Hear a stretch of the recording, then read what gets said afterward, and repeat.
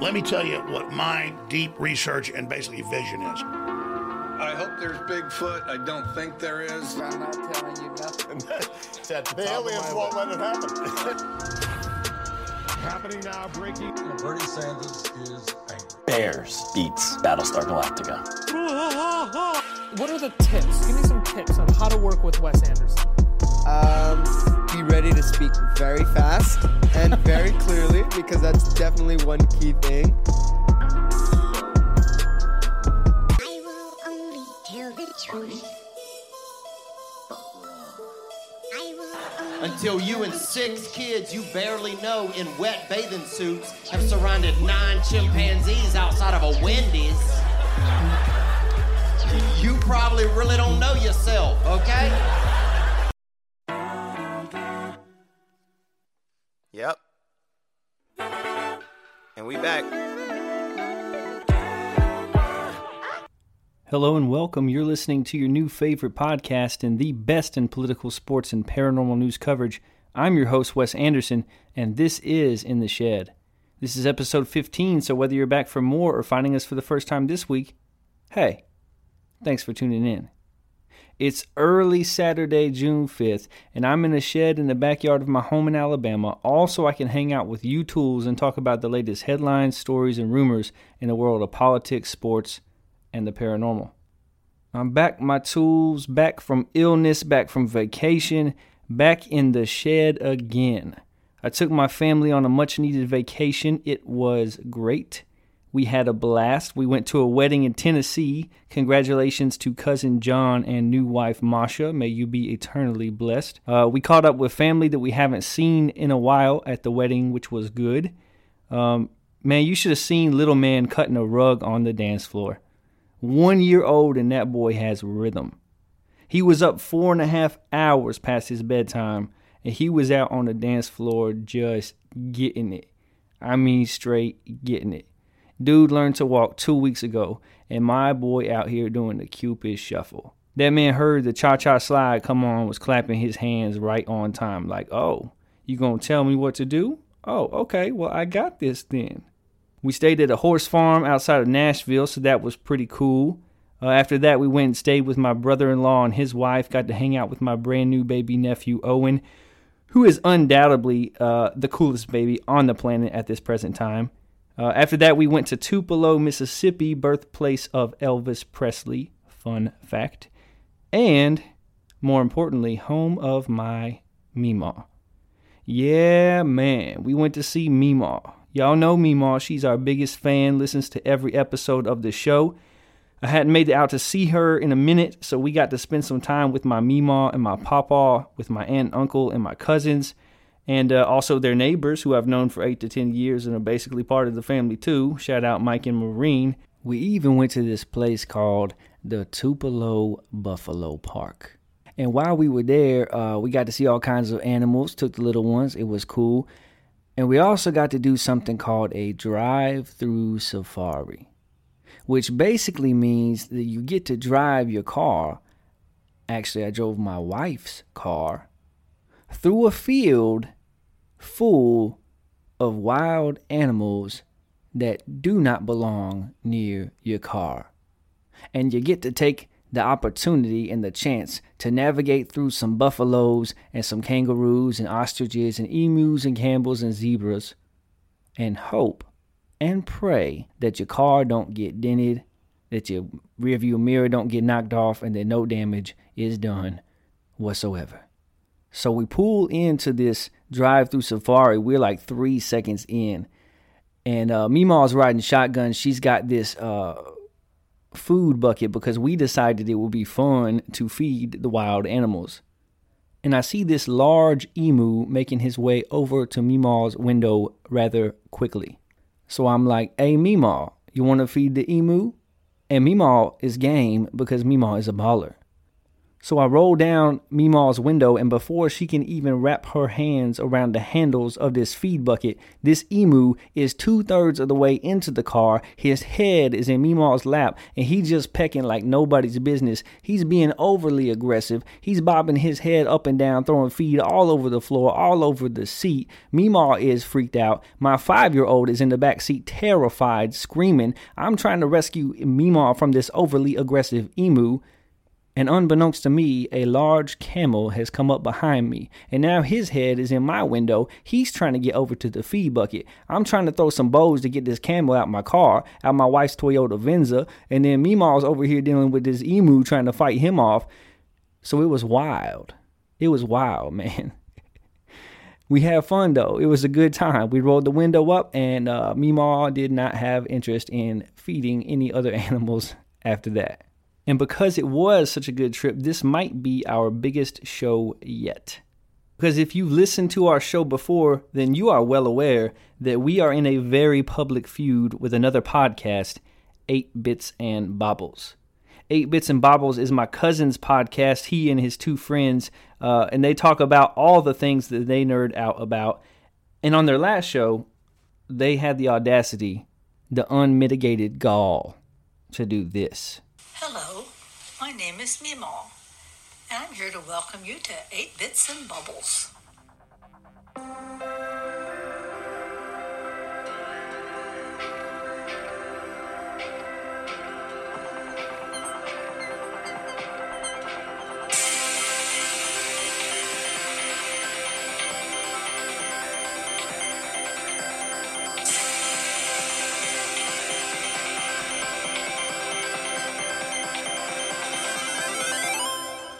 So if you are listening to the podcast, you're probably a little confused. Leighton, Chris, and I do not sound like a 70-year-old woman. Not even close. Leighton does sometimes when he talks about film and just gets really excited, but for the most part, he has his normal voice. But the reason that we have that on, for those of you who may not know, I have a cousin who has a podcast as well. His podcast, you should give it a listen. It's called In the Shed with Wes Anderson. It's a news variety podcast. He talks about a lot of interesting things, things that noteworthy that happen in the world and in the USA.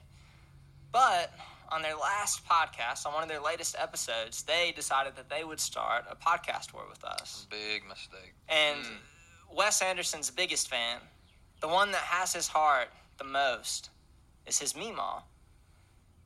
And so just a little plot twist for you. The woman doing the intro for us tonight is Wes Anderson's biggest fan, the one who holds his heart the closest, the one who he waits for her text message every week after he releases a podcast. It was Meemaw. And in this one fell swoop, we have ended this podcast war that he started. It's done. It's done. It's over. Real quick. You can never recover. No matter how many text messages that Meemaw sends you. No matter how many times she says that she has been excited for your podcast. No matter how many times she tells you she loves you. She's also my Meemaw now. She's become 8 Bits and Bobbles Meemaw. Yep. And she has done the intro for our show. So make of that what you will. But for those of you who are interested, it is seriously a very good podcast. He talks about a lot of interesting things. He talks about everything from Chinese game shows to political things that are happening in the country right now, to even Bigfoot festivals that he will never be invited to. So sad. It's so sad. Yeah, that's right. 8 Bits and Bobbles had Meemaw do the intro to their show. First of all, I'm pretty certain that she said 8 Bits and Bubbles. So I'm not too offended that you had her on your show. But not only did they have Meemaw do their intro, they said I would never get invited to a Bigfoot festival. And they said that the podcast war is over. Done. Finito. It's over. They won. Now, one of the cousins I visited in Mississippi is my cousin Brenton from 8 Bits and Bobbles. And I got news for you, cuzzo. After all, this is a news show. This war ain't over till Big Cousin says it's over. It's not over till the fat lady sings, and this ain't no musical. You didn't end the feud, big homie. You just sparked it up. And hey, if you want to get froggy, we can leap. You got me pretty good, I'll be the first to admit it. But listen, I got something for you. You think you can just have Meemaw do your intro and get away with it? 8 Bits and Bobbles, I'm about to 8 Mile you boys, and I'm no Cheddar Bob. Oh, Meemaw did your intro. That's cute. That's cute. Get a load of this. Hello, tools. It's me, Meemaw. 8 Bits and Bobbles is a good show, but you're listening to my favorite news podcast, In the Shed with Wes Anderson. Follow the show on Twitter at InTheShed4. Grandson, we made it. Yeah. Y'all had Meemaw do an intro to your show. Well, so did we. And on In the Shed with Wes, guess what? Meemaw actually pronounced the name of our show correctly. What does that tell you? Not only that, but Meemaw said 8 Bits and Bobbles is a good show. What did she say about In the Shed with Wes? She used the word, favorite. Oh boy, favorite. Good, favorite. Good, favorite. So at this point, you're probably hearing that and thinking, okay, big deal. We had Meemaw do an intro, you had Meemaw do an intro. I guess we're even. Nah, fam. Nah. It don't stop there. That's just the beginning. Listen. You're listening to the best news show in the land. That's your baby sister on In the Shed with Wes, calling us the best news show in the land. Good, favorite, good, best. So we got Meemaw on the show. We got your baby sister on the show. But wait, there's more. I'm listening to In the Shed with Wes Anderson. Wait a second. Was that?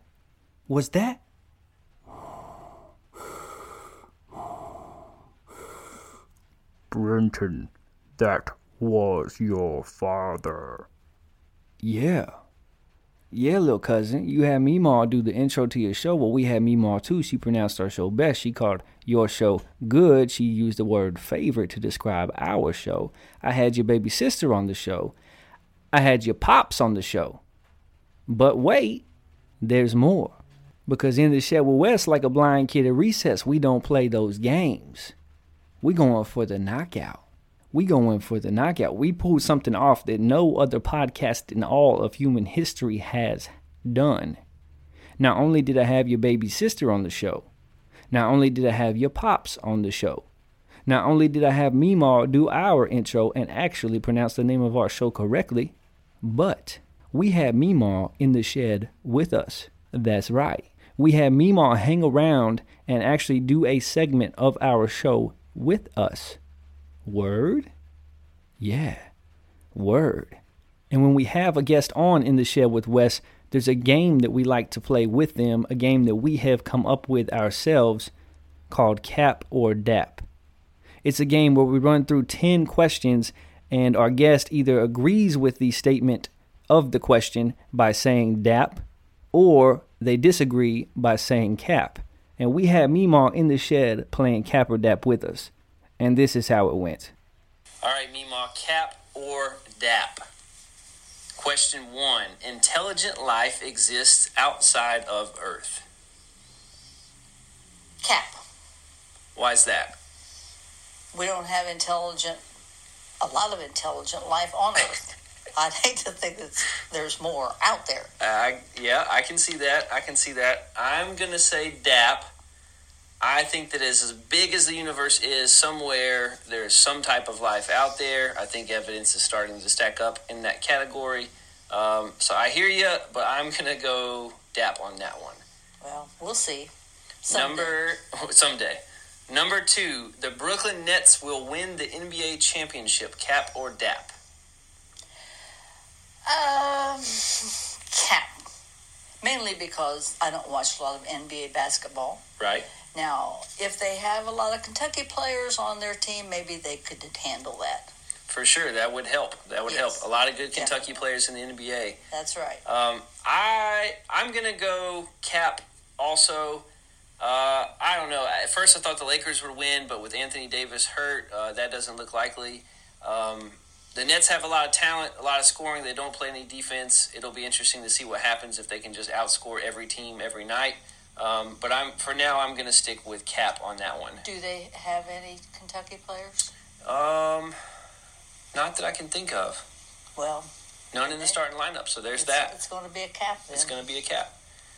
Number 3, The Lion King is the best movie of all time. Cap.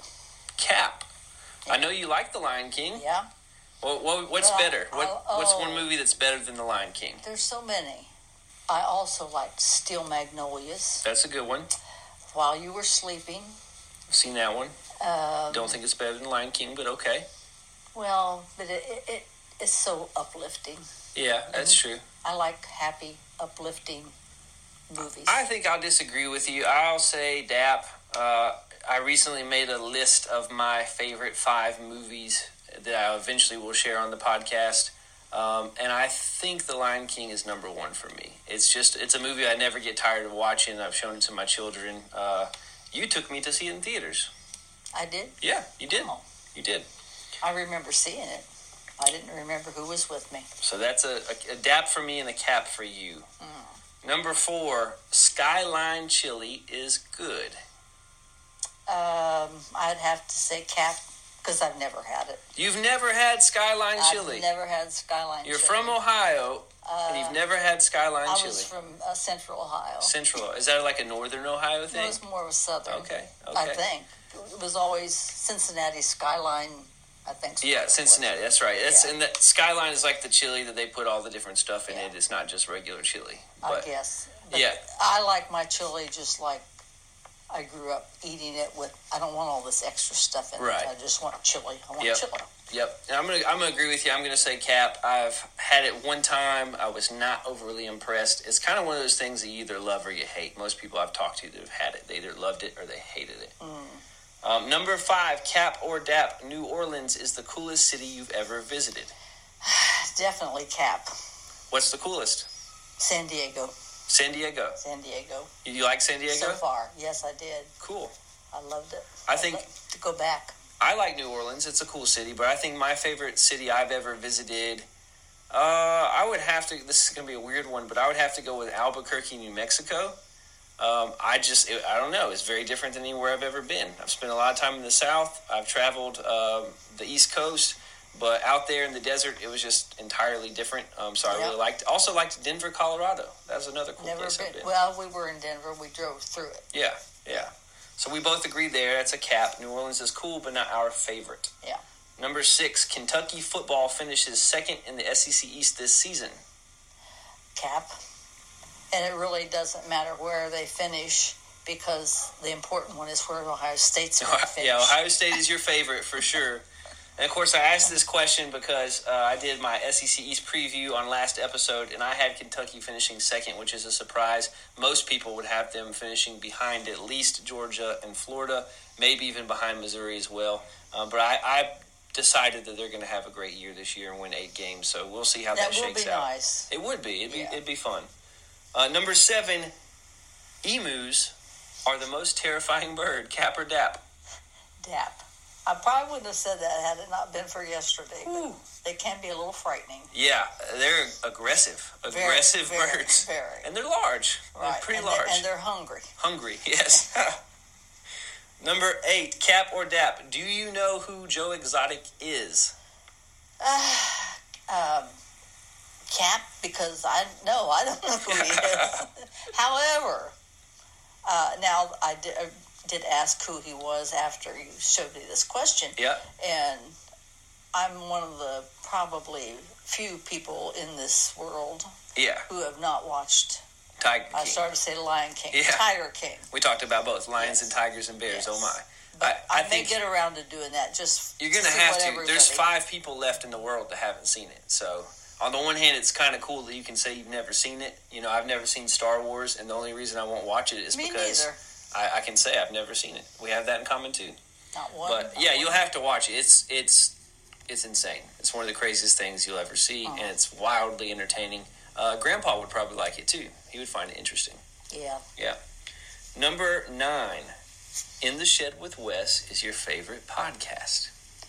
It is my favorite podcast in Alabama. Favorite in Alabama. I'll take it. Okay.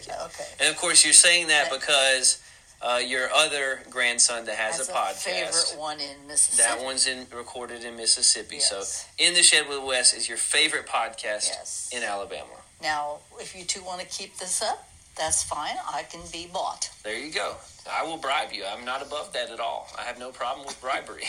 All right. And last one, Cap or Dap with Meemaw. Sasquatch is real. Cap. Yeah. Why do you think Cap? He's been around too long. He's got to be dead by now. Not a believer.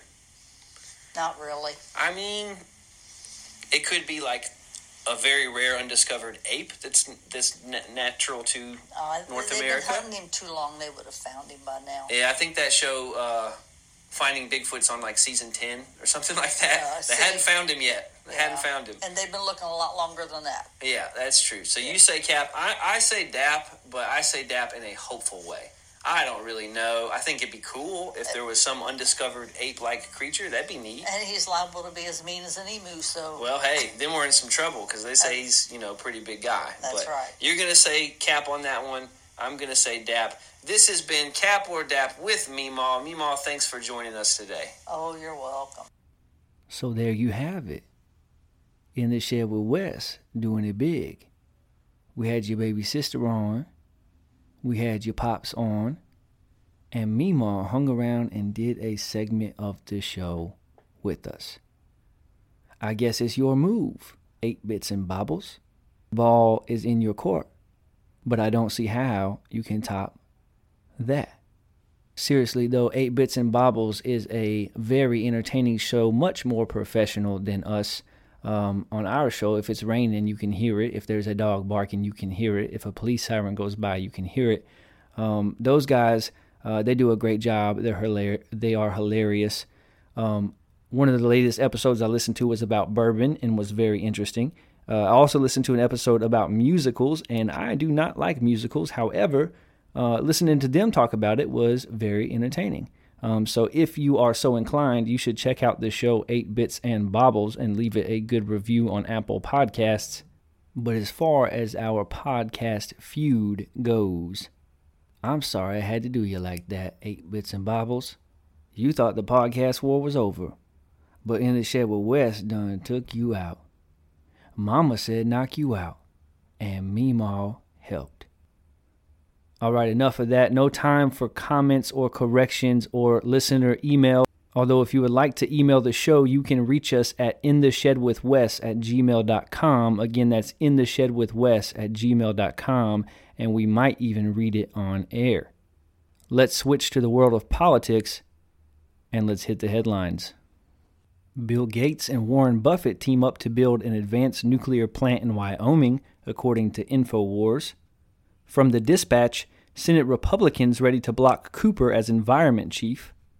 The U.S. is sending at least 80 million surplus COVID-19 vaccines abroad, says NPR. DOJ probing Postmaster General DeJoy over former firm's political donations, writes ABC News. And finally, Biden is planning to make big changes to how U.S. handles asylum seekers at the border, and that is according to BuzzFeed News. Our first story in the world of politics, McConnell says focus is on stopping Biden agenda as Trump continues to push election lies. Senate Minority Leader Mitch McConnell said Wednesday that his focus was on stopping President Biden's administration, citing the unity in his caucus. 100% of my focus is on stopping this new administration, McConnell said during a press conference in Kentucky when asked if he was concerned that Republicans who acknowledge Biden as the rightful winner of the 2020 election could face political liabilities. 100% of my focus is on standing up to this administration, McConnell continued. What we have in the United States Senate is total unity from moderate Maine Senator Susan Collins to conservative Texas Senator Ted Cruz in opposition to what the new Biden administration is trying to do to this country. McConnell's comments come as his party continues to reckon with the legacy of former President Donald Trump, who handily lost the November election to Biden, but has continued to baselessly insist that he won. Trump remains wildly popular with Republican voters and is considered a leading candidate for the GOP presidential nomination in 2024. At the same time, Trump is a divisive figure who continues to alienate broad swaths of the electorate, including many traditionally right-leaning voters. The question of how to handle Trump looms over GOP leaders like McConnell, who are struggling to find a way to keep the voters Trump attracted to the party while winning back those that he drove away. In the meantime, House and Senate Republicans have stayed largely united in opposing Biden's agenda despite their internal disagreements over Trump. The comments from McConnell echo a statement he made to the National Journal in 2010 when he said the single most important thing we want to achieve is for President Obama to be a one-term president. In response to McConnell's comments, White House Press Secretary Jen Psaki said Wednesday that the administration is 100% focused on delivering relief to the American people and getting the pandemic under control and putting people back to work. We welcome support, engagement, and work with the Republicans on that, Psaki continued. This is what's wrong with politics in America. Mitch McConnell says that 100% of his focus is on stopping President Biden. 100% of his focus is on stopping the duly elected President of the United States. Think about that for a second. What implications does that give? Because personally, I am tired of the us versus them mentality in American politics. I am worn out and worn down by this hyper-partisanship that has taken hold of our political system on both sides of the aisle. And Mitch McConnell, when he says this, is saying the quiet part out loud. Because he's telling us in saying that all of his focus is on thwarting the Biden administration. He's telling us that he's not in office for the people that elected him. That in his mind, the biggest fish that he has to fry is not representing the people that put him in office and not accomplishing things on their behalf, but instead making sure that his team wins.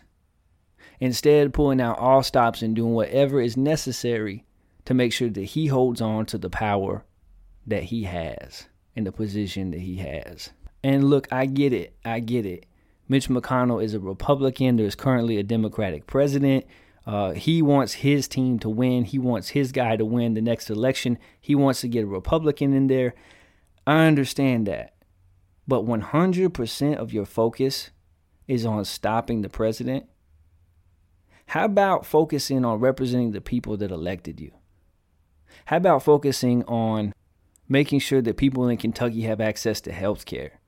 How about focusing on immigration reform or on revamping the failing education system in our country, or working on correcting injustices in our prison systems, or criminal justice reform, or compromising on an infrastructure plan, or making sure that people have access to the vaccine, or bringing back manufacturing to our country? How about focusing on ending unnecessary wars and bringing our troops home?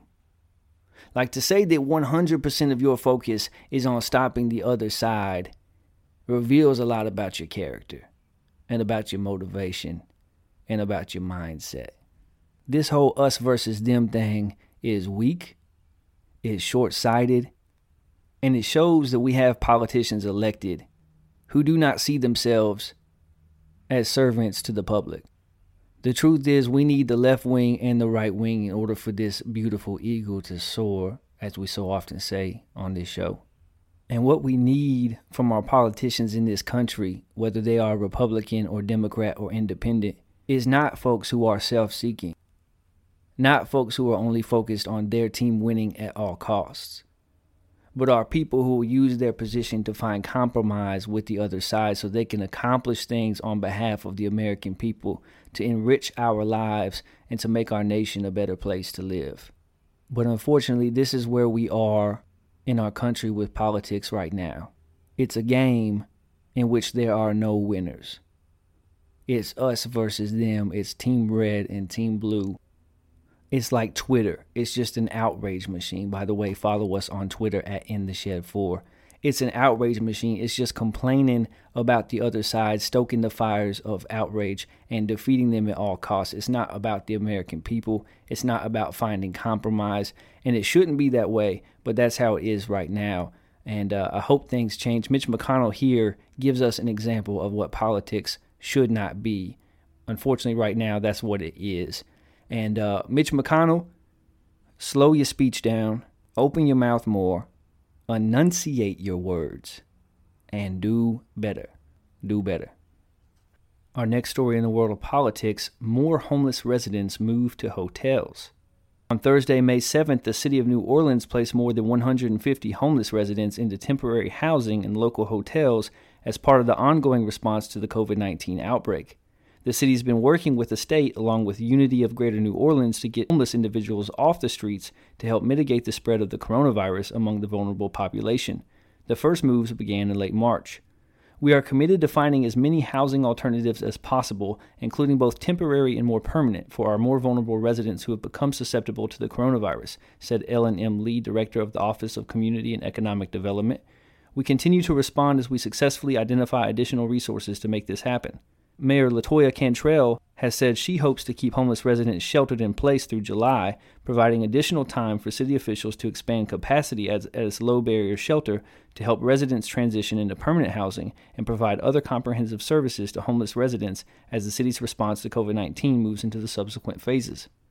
The city announced earlier this week that it would be using some funds from the $10.4 million in affordable housing grants it received from the state to increase the number of beds available at shelters to address the nearly 400 unsheltered homeless individuals in New Orleans.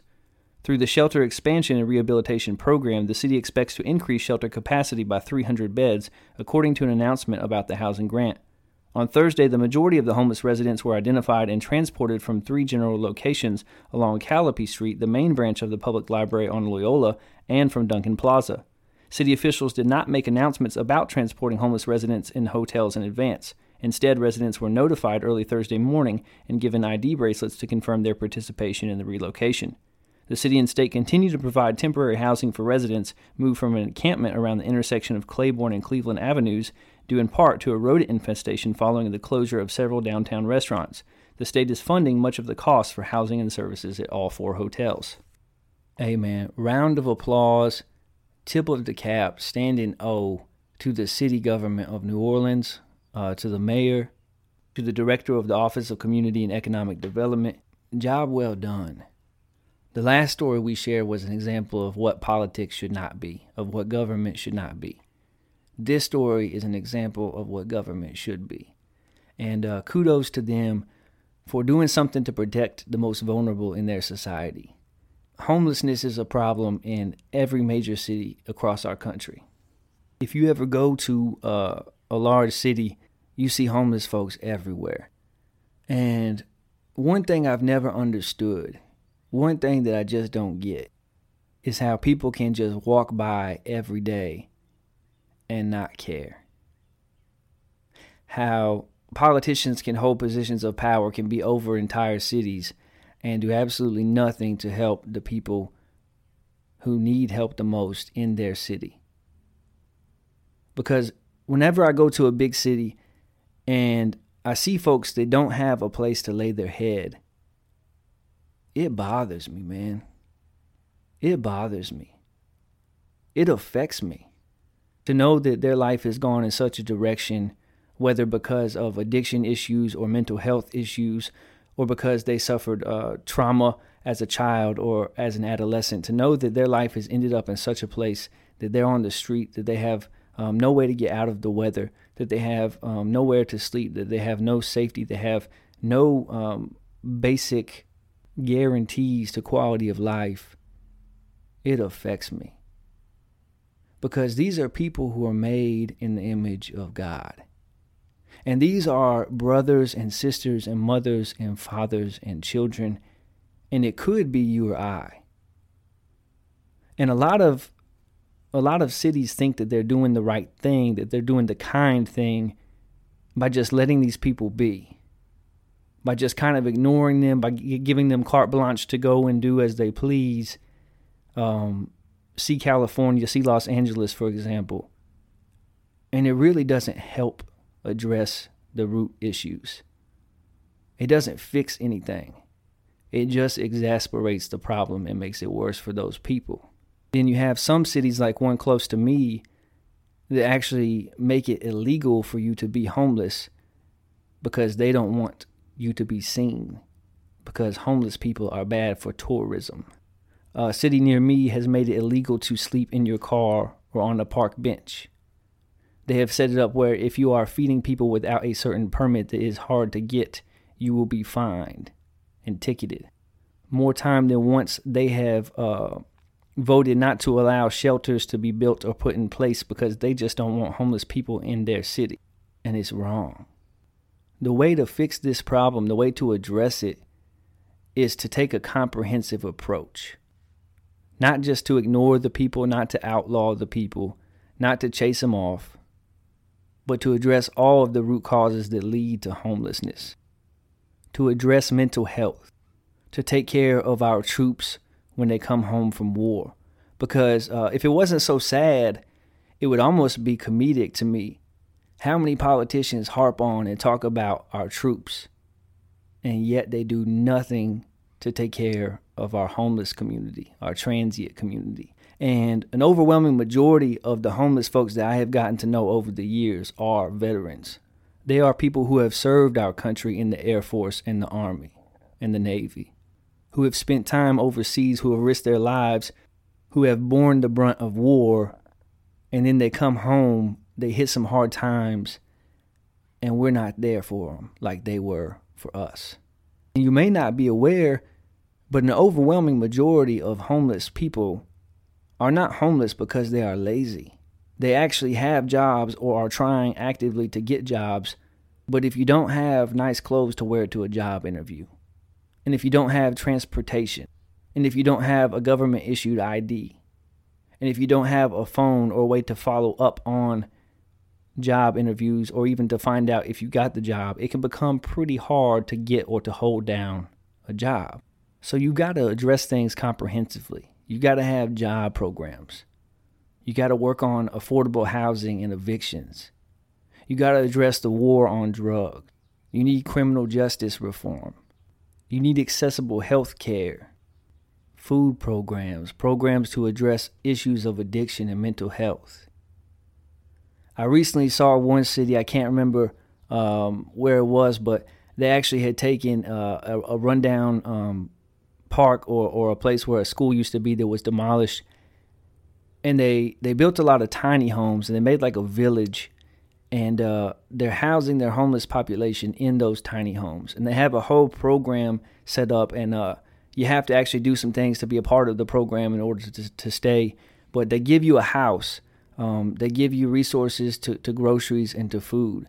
They put you in a job. They give you opportunities to get government-issued ID. They give you access to counseling, access to services to address issues of addiction and mental health. That's the way to go. We need more cities that are willing to step up to the plate, more governments, more politicians, more leaders who are willing to step up to the plate and address this thing comprehensively, because in a country like ours, the richest in the history of the world, there's no excuse for allowing other people who are made in the image of God to suffer needlessly. And I know that some people are there, are homeless because they choose to be, or because they can't face up to the decisions in life that they have made, or they're there because of the decisions that they have made. I know that some of them suffer from different things. I get that. But something has to be done, and something can be done.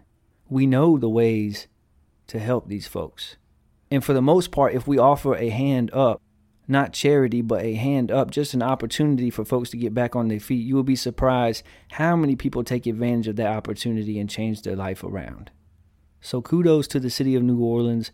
Job well done to the mayor. I hope that for them, this is just a first step in a comprehensive plan. I hope that even after the pandemic is over, that they will continue to do things necessary in order to help this vulnerable population.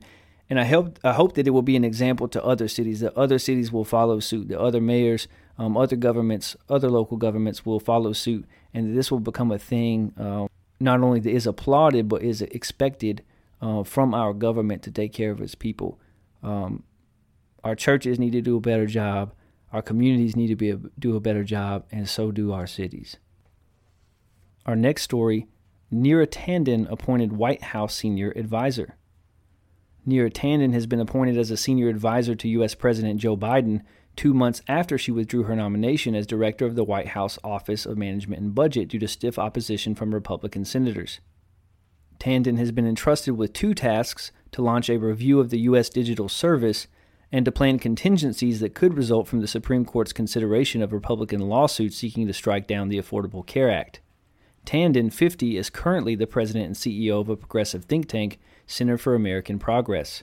In March, she faced a tough time for the confirmation of her nomination as director of the White House Office of Management and Budget over her past social media outbursts against several lawmakers, including those from her own Democratic Party. She became the Biden administration's only cabinet nominee rebuffed by the Senate. I thought we were done with Neera Tanden. I thought that we had won and that we could put her nomination or her having a role in this administration behind us. But alas, that is not the case.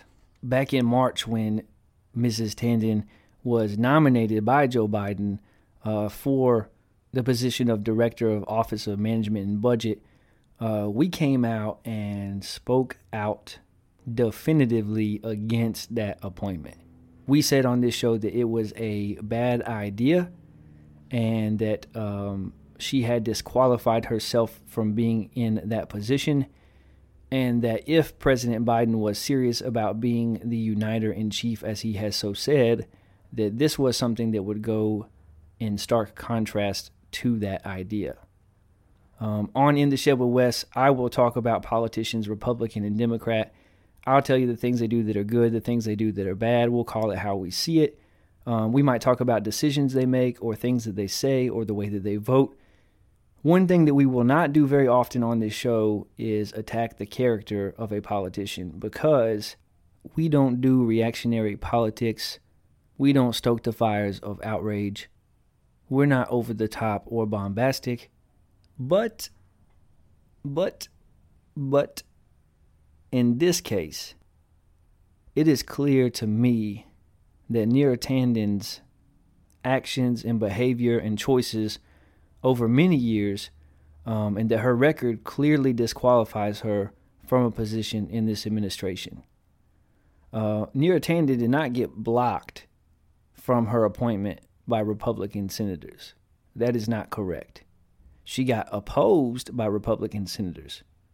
The reason she was blocked is because the progressive wing of the Democratic Party was also very much against her appointment. And if AOC and Ted Cruz both agree that you do not belong in the White House, you might not belong in the White House.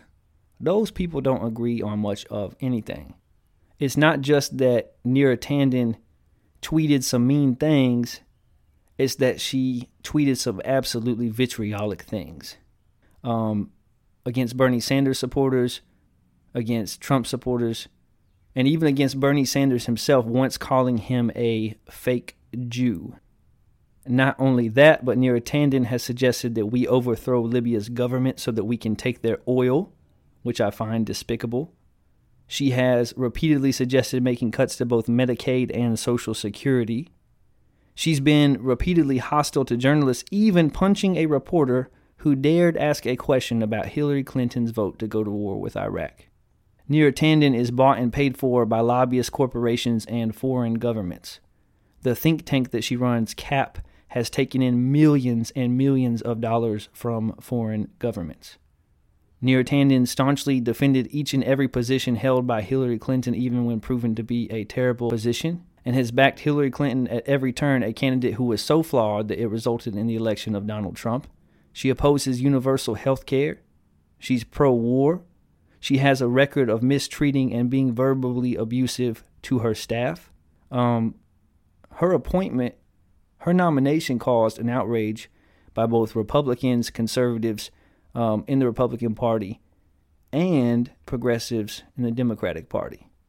So President Biden's answer to that is to then appoint her to something. Her nomination wasn't going to be approved, so he just appointed her to a position. Essentially, this is a middle finger to progressives who Biden promised to work with in order to get their support. The same progressives that he said, if you will support me, if you'll throw your support behind me so that it can push me across the finish line, you will have a seat at the table. And now he has sat Neera Tanden at that same table. And in order to get an appointment with President Biden, you're going to have to go through her. And she ain't got no time for you. She is not interested in what you are selling. She is not picking up what you are putting down. So on In the Shed with Wes, we're going to keep it a buck with you. I'm very disappointed in this appointment. I think it goes against everything that President Biden said his presidency will be about. And I just hope that he will be a man of his word, that he will keep his promise, that he will work hard to find compromise with Republicans who are in office, that he will also work with the progressive wing of his own party, that he will work hard to find places of unity. This ain't it. This ain't it, big dog. Listen, fat, this ain't it. So disappointed to see that we are not through with Neera Tanden. Neera Tanden rides again. And unfortunately, this time there is nothing that we can do about it. Our last story in the world of politics, Florida student accused of rigging homecoming queen vote could face 16-year sentence. A Florida high school student accused of rigging her school's election will be charged as an adult. Emily Grover and her mother, Laura Carroll, assistant principal at Bellevue Elementary School, were arrested in March after authorities said the duo used Carroll's special access to the district's student data system to cast hundreds of fraudulent votes for Grover in the homecoming queen election at Tate High School. Grover was arrested when she was 17 years old, but turned 18 on April 16th. This is not unusual with young people of that age, said Assistant State Attorney John Mulchin. Juvenile court cannot do anything or supervise them after they become 18, so it just makes better sense to move them into adult court where they can be supervised effectively. While Grover will be charged as an adult, the court still has the ability to impose juvenile sanctions. Carroll remains free on a $6,000 bond, and Grover is free on a $2,000 bond. Prosecutors said the mother and daughter each face a maximum 16-year sentence. They're each charged with offenses against users of computers, computer systems, computer networks, and electronic devices, a third-degree felony, unlawful use of a two-way communication device, a third-degree felony, criminal use of personally identifiable information, a third-degree felony, and conspiracy to commit these offenses, a first-degree misdemeanor. In October, the Escambia County School District's election software application flagged hundreds of votes in the homecoming election as fraudulent, causing the district to contact the Florida Department of Law Enforcement. An investigation revealed the two ultimately cast 246 fraudulent votes across two devices, according to authorities. At about the same time, the district's student council coordinator was notified that Grover had allegedly talked about using her mom's Focus account with district-wide access to cast votes, according to arrest warrants. Focus is the student data system where parents, teachers, and students can access information like grades and health records. The investigation also found that Grover openly used her mother's account to access other students' profiles. Law enforcement officials collected 9 statements from students and a teacher who said they either heard Grover talking about accessing the account or watched her log onto it over the course of 4 years. FDLE spokeswoman Jessica Carey said the investigation into that matter was ongoing. Grover was ultimately expelled from Tate High School, according to her arrest warrant. Carroll was suspended from her position after the arrest. School officials have declined to say whether they have since terminated Carroll, citing the ongoing court case. Yo, what are you doing? What are you doing, Mama? This lady cares so much about whether or not her teenage daughter is elected homecoming queen that she will put her job in jeopardy. She cares so much whether her teenage daughter gets the crown at homecoming that she will put her paycheck on the line. That's crazy. That's crazy. What are you doing, Mama? Why do you care so much if your daughter is elected homecoming queen? What's in it for you? What do you get? Are you so insistent on living vicariously through your daughter that you risk your very ability to provide for your family? Like, hey, you can mark my words, Tools. I will never live vicariously through my children. I will celebrate their victories. I will be with them when they are down and out. But hey, I got my own life. I got my own thing going on. I'm doing me, and I'm busy. Like, if your daughter ain't gonna win Homecoming Queen, just let your daughter not win Homecoming Queen. Like, I think it's important for kids to lose sometimes. I think it's an important part of life to learn that you are not the best at everything you do. I think that it helps you develop humility and self-awareness. Sometimes there's going to be people who are better looking than you. Probably not better looking than my children, but hey. Sometimes there will be people who are smarter than you. Probably not smarter than my children, but hey. Sometimes there will be people who are better musically, who are more talented, or who are better at athletics than you are. It is a part of life. You do not always win. And I get it, like, she logged into these student accounts and had access to their health records, their behavioral record, their grades, and like, that is a no-no. Like, you cannot do that. But is this really something that warrants being charged with 3 felonies and a misdemeanor? I'm not defending the girl, and I'm certainly not defending her mama. But I'm just saying, 16 years possibly in prison for trying to fix the Homecoming Queen election seems a little bit crazy. On the one hand, it's certainly crazy to care that much about winning Homecoming Queen. But then to send somebody to jail for 16 years for caring that much about winning Homecoming Queen also seems a little bit crazy to me. That's just me. I'm sure she won't actually get 16 years, but to me, this is a situation where the girl should be expelled, and she was. The mama should be fired, and I'm sure she will be, and she will have a very difficult time ever getting a job at a school again, which she should. But 16 years? Nah. Maybe a little bit of jail time to teach them a lesson. Certainly probation, community service, maybe a hefty fine. But 16 years. Side note, this story is happening in Pensacola, Florida, which is 45 minutes from the Shed. Yeah, that's just right down the road, my babies. 45 minutes away from where your boy sits right now. Pensacola, Florida, the place that I was born. Fun fact. Hey, my mom is a teacher. Both of my sisters are teachers. I ain't logging into nothing. And I do not care if I or my daughter or anyone in my family ever gets elected Homecoming Queen. That's all for the world of politics. Let's switch to this, the world of sports. And let's hit the headlines. Johnny Manziel says he made a decent living while in college selling autographs. Ja Morant's father says he's now pulling for the Utah Jazz after they showed his family love. Buccaneers quarterback coach says knee injury may have bothered Tom Brady all season last year. The Detroit Lions are interested in signing running back Todd Gurley. Quarterback Pat Mahomes is ready for action after recovering from toe injury. Patriots offensive coordinator Josh McDaniels sees a year or two leap ahead for Cam Newton. The Washington Wizards have yet to make a decision on the future of coach Scott Brooks. Virginia Tech freshman football player charged with murder. Former LSU tight end Eric Gilbert is now transferring to Georgia.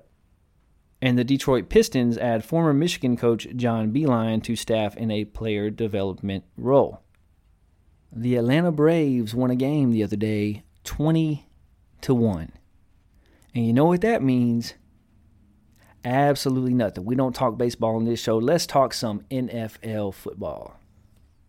And let's talk about my favorite coach, the most entertaining coach in all of the NFL, Dan the Man Campbell. Detroit Lions head football coach, Dan the Man Campbell. If you remember, we have talked about Dan Campbell on the show before because when he was hired, he had his opening press conference and he said this. All right, here's what I do know is that this team is going to take on the identity of this city, all right? And this city's been down and it found a way to get up, all right? It's found a way to overcome adversity, all right? And so this team's going to be built on We're going to kick you in the teeth, all right? And when you punch us back, we're going to smile at you. And when you knock us down, we're going to get up. And on the way up, we're going to bite a kneecap off, all right? And we're going to stand up. And then it's going to take 2 more shots to knock us down, all right? And on the way up, we're going to take your other kneecap, and we're going to get up. And then it's going to take 3 shots to get us down. And when we do, we're going to take another hunk out of you. Before long, we're going to be the last one standing. Dan Campbell, crazy. Dan Campbell, a wild man. Dan Campbell talking about you going to knock us down, and on the way up, we going to bite your kneecap. He talking about some cannibalism, the knee bone connected to the shin bone connected to the... Dan Campbell is a fool. A full-fledged fool. And he's back at it again. Because not only did he talk about biting kneecaps in his opening press conference, but your boy went on a podcast. And on the podcast the other day, Dan Campbell said this. I'll tell you what I would really love to do just in general, and I've talked to Sheila about this. I don't think we're going to be able to do it, but I would love to literally just have a pet lion. Yes! Just a legit pet lion on a chain. And he really is my pet. We just walk around the building. We go out to practice. We're in 7-on-7. We're behind the kicker when he's kicking. We're just... There we are. On the sidelines, yeah. Yeah, you should. You know what you should do is you should get 2 of them and put them on each sideline and just teach the guys not to go out of bounds. Don't avoid contact. And on command, you could train him, like if one of your groups isn't doing well, you could just take him over to their section and just have him take a dump right there in the middle of where their section is at. And then bring him on back. Yes. I mean, think about it. Be outstanding. Before the game, you could walk the Lions up and down the opponent's sideline and have them pee and poop all over the sideline, and then they have to deal with that all game. Yeah. That would be outstanding. We're going somewhere. The problem, I don't know if Pete is going to allow that. I don't think so. We would take great care of it. It would be fed well. It would be petted. It would be manicured. I might end up losing an arm because of it, but that would be even better, because it would validate what this is a creature now. This is an animal. This is from the wild. Would you give up an arm just to motivate your team? Ooh, possibly. For Super Bowl. If I said, Dan Campbell, you are going to win a Super Bowl in Detroit. Yes. There it is. Dan Campbell, crazy. Not only does this man talk about cannibalism in his opening press conference as head coach of the Detroit Lions, but now this man says he want to bring an actual literal lion on a chain onto the practice field to take a dump behind the kicker to intimidate his offensive line, and that he would even sacrifice an arm to that lion if it meant winning a Super Bowl in Detroit. This man crazy. I can't lie. I'm going to be watching the Detroit Lions this year, man. I want to see what happens with Dan Campbell. And if you watch like full interviews with this guy, like he's not a dumb dude. Like Dan Campbell, he's charismatic. He's actually a pretty smart guy. When he was the interim coach of the Miami Dolphins, they improved a lot. So I'm not even saying that he's going to be a bad head coach. I'm just saying that he's crazy. If I'm a team owner, this whole alpha male, dumb jock vibe that Dan Campbell is sending out into the universe might not be the look that I want for my head coach. I'm just saying. But Dan Campbell crazy. I kind of feel like maybe Dan Campbell, I know he said this sort of tongue-in-cheek, but I kind of feel like maybe he was serious, that he actually might have had a conversation with the team owner and been like, I want to get a lion. And had she said, like, I think we can do that, he would have been like, yes, I finally get a lion. And Dan Campbell probably wouldn't have had that lion on a chain. Dan Campbell would have rolled that lion into practice, because that's who Dan Campbell is. He crazy. Dan Campbell might be a lion. He is the Lions head coach. The next story that we want to cover this week in the NFL is the newest tight end that everyone is talking about, one Timothy Tebow. That's right, people. Tim Tebow is back, not as a quarterback, but he's trying to make the roster of the Jacksonville Jaguars as a tight end. And we didn't talk about this story on our last podcast, even though it was already rumored that Urban Meyer and crew were going to sign Tim Tebow. because it really was much ado about nothing. It really wasn't a story. And even now, it's not really that much of a story, except that it involves Tim Tebow, and anything that involves Tim Tebow is first page news, because people love Tim Tebow, and because people despise Tim Tebow. And to be honest, I don't really get it, because Tim Tebow is a hardworking guy. He's a person of good character. He's a good role model for the young people. And all that has happened is that he's been invited to training camp. Tim Tebow hasn't made a roster. And the Jacksonville Jaguars are a terrible football team. They were terrible last year. That's why they had the number 1 pick, and they picked Trevor Lawrence. They have their quarterback. And now Tim Tebow has been given an opportunity to make the team. He hasn't even made the team yet. The Jaguars have 5 or 6 tight ends who are trying to make the roster. They had 2 tight ends that were on the team last year. They got Tim Tebow, someone else came in, and then they drafted a tight end out of Ohio State in the 5th round of the draft. It is no guarantee that Tim Tebow makes this team. He's just being given a chance. And Jaguars head coach Urban Meyer is in his first stint as an NFL coach. So who is someone that he knows, that he trusts implicitly, that he can put around his squad that he feels like would be a good influence and that would help build the type of culture that he desires to have in Jacksonville? Tim Tebow. And who lives 3 doors down from Urban Meyer in Jacksonville and is trying to figure out what his next step will be and where his career will take him next? Tim Tebow.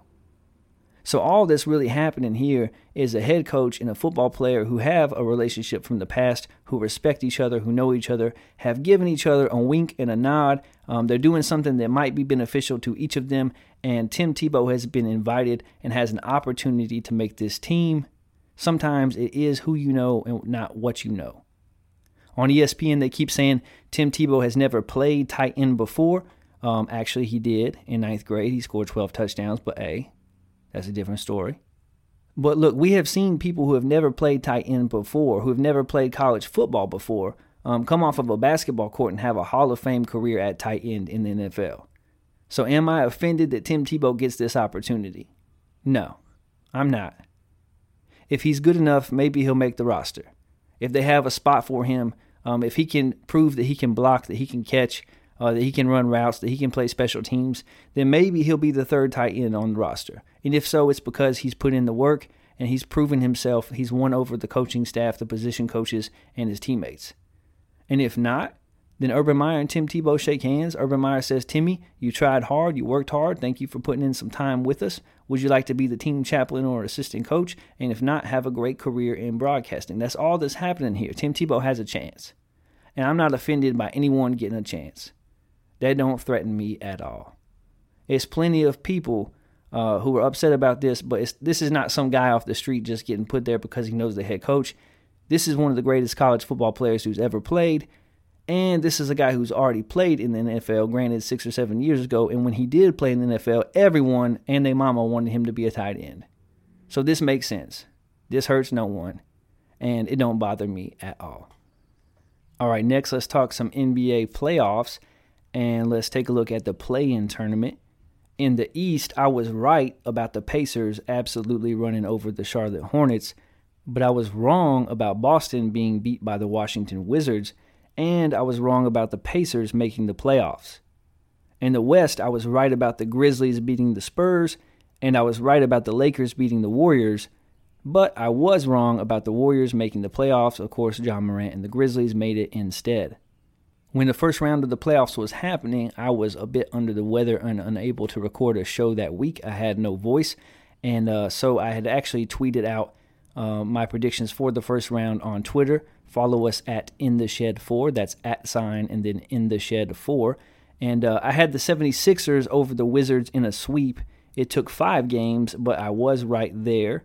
I also had the Nets over the Celtics in 4. That also took 5, so another gentleman's sweep, but I was correct there too. I took the Bucks in 6, and it only took them 4 games. They swept the Miami Heat, who looked absolutely apathetic and horrible. And I had the Atlanta Hawks beating the New York Knicks in 7, and it only took them 5 games. In the Western Conference, I had the Jazz over the Grizzlies in 6. They won in 5. I had the Lakers over the Suns in 6, and actually the Suns defeated the Lakers in 6, so I was wrong there. At the time of my prediction, I did not foresee the injury to Anthony Davis. I think that made all the difference in the world. If Anthony Davis were healthy, I think he and LeBron moved past the Suns, but alas, the Suns have won there. I had the Nuggets over the Blazers and was correct, and I had the Mavs over the Clippers in 6. Game 6 happened last night, and the Clippers actually evened the series up. That one goes to a Game 7. So most of our second-round matchups are set. In the Eastern Conference, you have the Philadelphia 76ers against the Atlanta Hawks. And I got news for you. If you think that the Philadelphia 76ers, without a healthy Joel Embiid, are just going to walk past the Atlanta Hawks, let me tell you, you got another thing coming. The Atlanta Hawks are a much better team than most people realize. I've been trying to tell y'all all year that Trae Young is a top 5 point guard in the league this season. And in his series against the New York Knicks, he absolutely lit up Madison Square Garden. In Game 5, Trae Young was awesome. Off the pick and roll, he was finding the open man. He was getting into the paint. He was hitting the three-point shot. When he hit a three to put the Knicks away, he took a couple steps back to half court and took a bow, playing the role of a villain. Reggie Miller was on the game, and he, of course, was loving that. If Joel Embiid is healthy, the 76ers are the better team, and they probably win this series. But if he is not, if he's less than 75%, if he's not effective, or if he doesn't play at all, the Atlanta Hawks have a chance to upset the 76ers.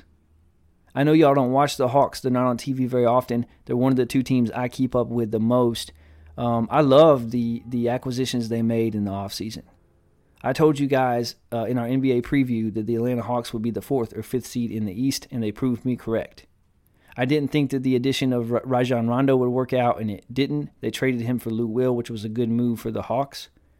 But their addition of Gallinari to come off the bench and add some firepower was a good one. Their addition of Bogdanović to be their starting shooting guard has worked out tremendously. And to have Clint Capella as their center, he just fits perfectly. Catching the lobs, doing the pick and roll with Trae Young, cleaning the glass. If Joel Embiid is not playing, he's going to give the 76ers front court fits. An old Dwight Howard is not going to keep up with Clint Capella. So I'm not quite ready to pick the Hawks to win this series yet. I want to wait till Sunday and see if Joel Embiid plays in Game 1, how that one goes. But if you're a 76ers fan, you better hope that the 76ers don't give Game 1 to Atlanta, because that's the same mistake that the New York Knicks made. They let the Hawks come into the Garden and take home court advantage, and it gave the Hawks confidence, and they won. And if the Hawks go into the 76ers arena and steal Game 1, the 76ers are going to have a tough time. In the East, you also have the Milwaukee Bucks versus the Brooklyn Nets.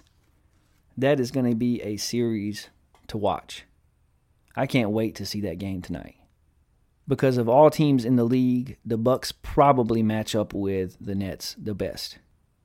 Because Giannis can actually guard Kevin Durant. He can't stop him, but he can guard him. And Jrue Holiday, he can guard Kyrie Irving. Jrue Holiday is one of the better defenders at the guard position in the league. And Chris Middleton can at least body up James Harden and slow him down. I know I've been very critical of the Bucks' playoff chances on this podcast because of past performances. When the Bucks have made the playoffs in the past, teams have just packed the paint and they have made Giannis into a shooter, which he is not. And what that has done is it made Chris Middleton responsible for carrying the load offensively, and Chris Middleton is not a one.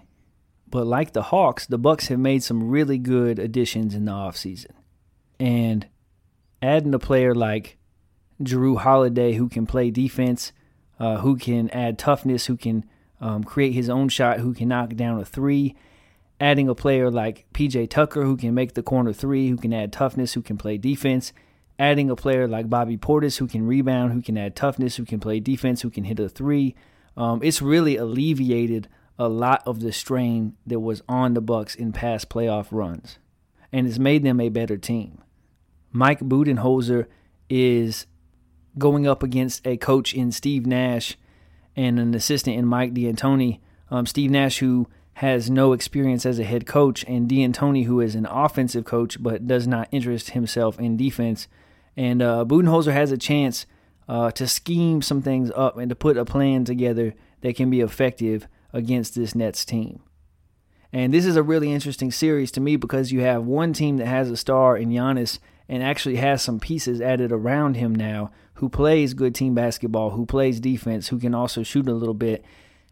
And then you have a team like the Nets who do not care about defense at all, but who also have 3 of the best scorers in the game. I don't think there is a team that can stop the Nets. But if the Bucks can slow them down, they may have a chance in this series. I put out to our Twitter followers, our 220 of them, which is not bad considering we have just had Twitter 2 weeks. Follow us at InTheShed4. I put out a poll, who do you think will win this playoff matchup, the Bucks or the Nets? And 71% of you guys said the Bucks. I was surprised. Out west, you have the Jazz, who will be taking on the winner of the Mavs and the Clippers series. And the Jazz are a team that we have not paid any attention to. We have not talked about them at all. Nobody has talked about them at all because they are just very businesslike. They play defense. They hit the 3. They got a star player in Donovan Mitchell. They have a good post defender in Rudy Gobert, a rim protector. They have role players and they have scorers off the bench, a good coach in Quinn Snyder. And they're capable of beating either the Mavs or the Clippers. Whichever team wins, the Jazz are very capable of beating either of them. But I think the one thing the Jazz are hoping is that the Clippers do not win Game 7 in Los Angeles. Because in my estimation, the Jazz match up much better with a team like the Mavs than they do with the Los Angeles Clippers. Because the one thing the Clippers have is wing players who can create their own shot and who play defense. They've got them in spades. And that's one thing the Jazz don't have. The Jazz have a good star guard. The Jazz have a center. They don't have any wings that can match up with Kawhi Leonard and Paul George. Luka Doncic is playing better than anyone in the playoffs up until last night. In Game 6 with an opportunity to put away the Clippers, he wasn't aggressive on the offensive end. He allowed himself to be double-teamed. He passed the ball too much. He drove to pass, not to score. And he only scored 19 points, and they lost the game. Kawhi Leonard looked like Kawhi Leonard of old. He scored 45 points, a career playoff high, and forced a Game 7. I look forward to seeing Game 7 between the Mavs and the Clippers. This is a weird series because the road team has won every game so far. So will that hold up, and will the Mavs win in Game 7 at the Staples Center, or will the Clippers move on? Adam Silver hopes that the Clippers will move on. The other matchup in the West is the Suns versus the Nuggets. And the Suns are a good basketball team. Devin Booker has played great in the playoffs. He was the best player in the series against the Lakers. Ayton has been a force in the middle. The Suns have a lot of talent on their roster. But Chris Paul is also hurt. As is customary for his team, he made them a lot better just having him on the roster this year. He helped build a culture there in 1 year for Phoenix. But then the playoffs came, and now he's hurt. And I'm not sure without a healthy Chris Paul about the Suns beating the Nuggets. Because I know that Jamal Murray is out for the Nuggets, but the Joker is the real deal. And Mike Malone is a good head coach. And the Nuggets are a tough team. Michael Porter is coming into his own. Paul Millsap is good off the bench. The Nuggets just seem like a team that can find a way to win. So the second round of the playoffs is almost set. 76ers versus Hawks, Bucks versus Nets, Jazz versus the winner of the Mavs and the Clippers, and the Suns versus the Nuggets.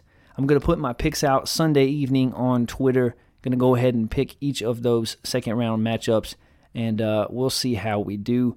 I did pretty well in the first round, didn't I? Got almost every series correct. If you want to know the real, if you want to know what's going to happen, tune in to In the Shed with Wes Anderson. We're going to give it to you. Our last story in the world of sports, our In the Shed with Wes SEC West Division preview. Yeah. On our last episode, we ran through the SEC East and gave our predictions of how we think things will shake out there, how those teams will stack up. And this week, we're going to take a look at the SEC West, 1 through 7, and let you know how we see that division shaping up this upcoming season. Finishing 7th place in the SEC West, I have the Mississippi State Bulldogs. Mississippi State is in the second year for head coach Mike Leach. They do have quarterback Will Rogers returning. I expect him to have a better season, and their offense is going to have to be a lot better because they were awful last year. And a lot of it might have had to do with the fact that there wasn't much of an offseason. Mike Leach's system is one that is hard to pick up if there is not an offseason. Their defense is going to have to be solid again this year. Last year, the Bulldogs went 4-7. This year, I have them going 4-8 and 1-7 in the SEC. I think Mississippi State beats Louisiana Tech, NC State, Vanderbilt, and Tennessee State, and I think they lose to everybody else. I like Mike Leach. He's a lot of fun. He's a good football coach. Maybe things will work out for him in Mississippi State, but I don't think this will be the year that you see it on the field. Finishing 6th in the SEC West, I have the Arkansas Razorbacks. Arkansas has lost quarterback Felipe Franks, and he was not the best or the second or the third best quarterback in the SEC last year, but he was a steady veteran presence. This is the second year for Coach Sam Pittman, who has already received an extension. Arkansas went 3-7 last year, which was much better than the year or two before that. This year, I think they show improvement again, and I think they go 5-7 and 2-6 in the SEC.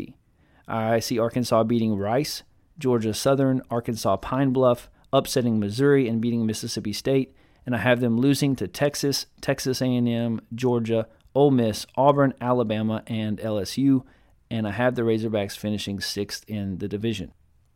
Finishing 5th in the SEC West, I have the Auburn Tigers. Gus Malzahn is out, Brian Harsin is in from Boise State. Auburn lost their top 3 receivers from last year's team in Seth Williams, Anthony Schwartz, and Eli Stove. They do have quarterback Bo Nix returning, and he's going to have a much better junior season than he did freshman or sophomore if they're going to be successful. They do have talent, though. They have Tank Bixby at running back, who is one of the better running backs in the SEC and might be one of the better running backs in the country this season. They have kicker Anders Carlson, who is one of the best in the country. And they do have a lot of returning offensive linemen with experience, but those offensive linemen are going to have to come together and play much better as a unit if Auburn's going to have success this year. Last year, Auburn went 6-5. This year, I think they go 8-4 and 4-4 in the SEC. I think Auburn beats Akron, Alabama State, Penn State, Georgia State, Arkansas, Ole Miss, Mississippi State, and South Carolina. And I think they lose to LSU, Georgia, Texas A&M, and Alabama. Finishing 4th in the SEC West, I have the LSU Tigers. Ed Orgeron is in full rebuild mode after winning the national championship. They had a disappointing season last year. This year they're breaking in 2 new coordinators, but of course they have plenty of talent. Last year they went 5-5. This year I think that they go 8-4 also and 4-4 in the SEC as well. I think LSU beats UCLA, McNeese, Central Michigan, Mississippi State, Auburn, Florida, Arkansas, and Louisiana Monroe. And I have LSU losing on the road to Kentucky, at Ole Miss, at Alabama, and versus Texas A&M. Finishing 3rd in the SEC West, I have the Ole Miss Rebels. Ole Miss returns quarterback Matt Corral, who had a prolific season last year, but they also return most of their defense, which may or may not be a good thing. Ole Miss's defense was absolutely horrible last year. They were horrible. And if they can put a defense on the field this year that is league average, I think they have a chance to really surprise some people. Lane Kiffin is a good head coach. Last year, Ole Miss went 5-5. This year, I think they go 8-4 and 5-3 in the SEC. I have Ole Miss beating Louisville, Austin Peay, Tulane, Arkansas, Tennessee, LSU, Vanderbilt, and Mississippi State. And I have them losing to Alabama, Auburn, Liberty, and Texas A&M. I have Ole Miss finishing 3rd in the SEC West. Finishing 2nd in the SEC West, I have the Alabama Crimson Tide. Alabama and Nick Saban lost a lot of talent from their offense in quarterback Mac Jones, running back Najee Harris, wide receivers Devontae Smith and Jalen Waddle. They do have a new quarterback stepping in who is, of course, a 5-star recruit in Bryce Young. Last year, Alabama went 13-0, won the national championship. This year, I have them going 11-1, losing only on the road to Texas A&M, which means that the team I have winning the SEC West and finishing in first place, the Texas A&M Aggies.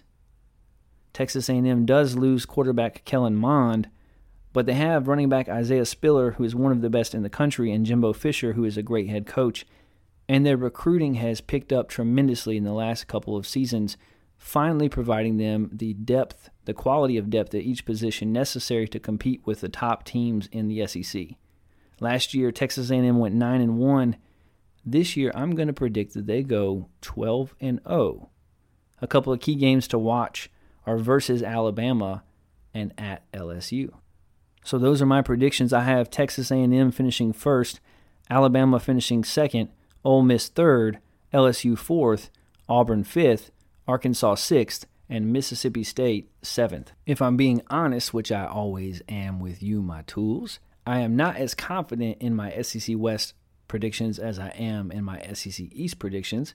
I am pretty confident that Mississippi State and Arkansas will occupy the last two spots in the division, but the rest is up for grabs because Auburn, LSU, and Ole Miss, any of those teams could easily switch positions.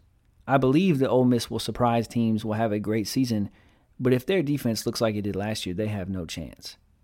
And I picked LSU to finish fourth. I think that they will rebound. They do have a lot of talent, but they also had a lot of talent last year, and they were not a good football team. So LSU is a type of team that could make a big jump and finish second in the league, or they could be down at fifth. And then with Auburn, it's Brian Harsin's first season on the Plains, and a lot of how their season goes will depend on their offensive line and their quarterback play. Because if Auburn's offensive line is better than expected, if they are one of the better offensive lines in the league, and they play ball control and run the ball with Tank Bigsby, they're going to have a better defense than advertised. They have good special teams. They could sneak up on some people. They could surprise some people. If their offensive line is not dominant, they could look lost. If Bo Nix does not show improvement, they could look lost. So between Auburn, LSU, and Ole Miss, that is my best guess that Ole Miss finishes ahead of the pack, and then LSU and Auburn. And even with Alabama and Texas A&M, it's hard to pick anybody over Alabama. Nick Saban is the greatest football coach in the history of college coaching. And I'm an Auburn fan, and I'm telling you, he's the best. But they lost a lot off of their offense. And we don't know what Bryce Young is going to bring, what he's going to look like. They still have talent on the offensive line and at running back.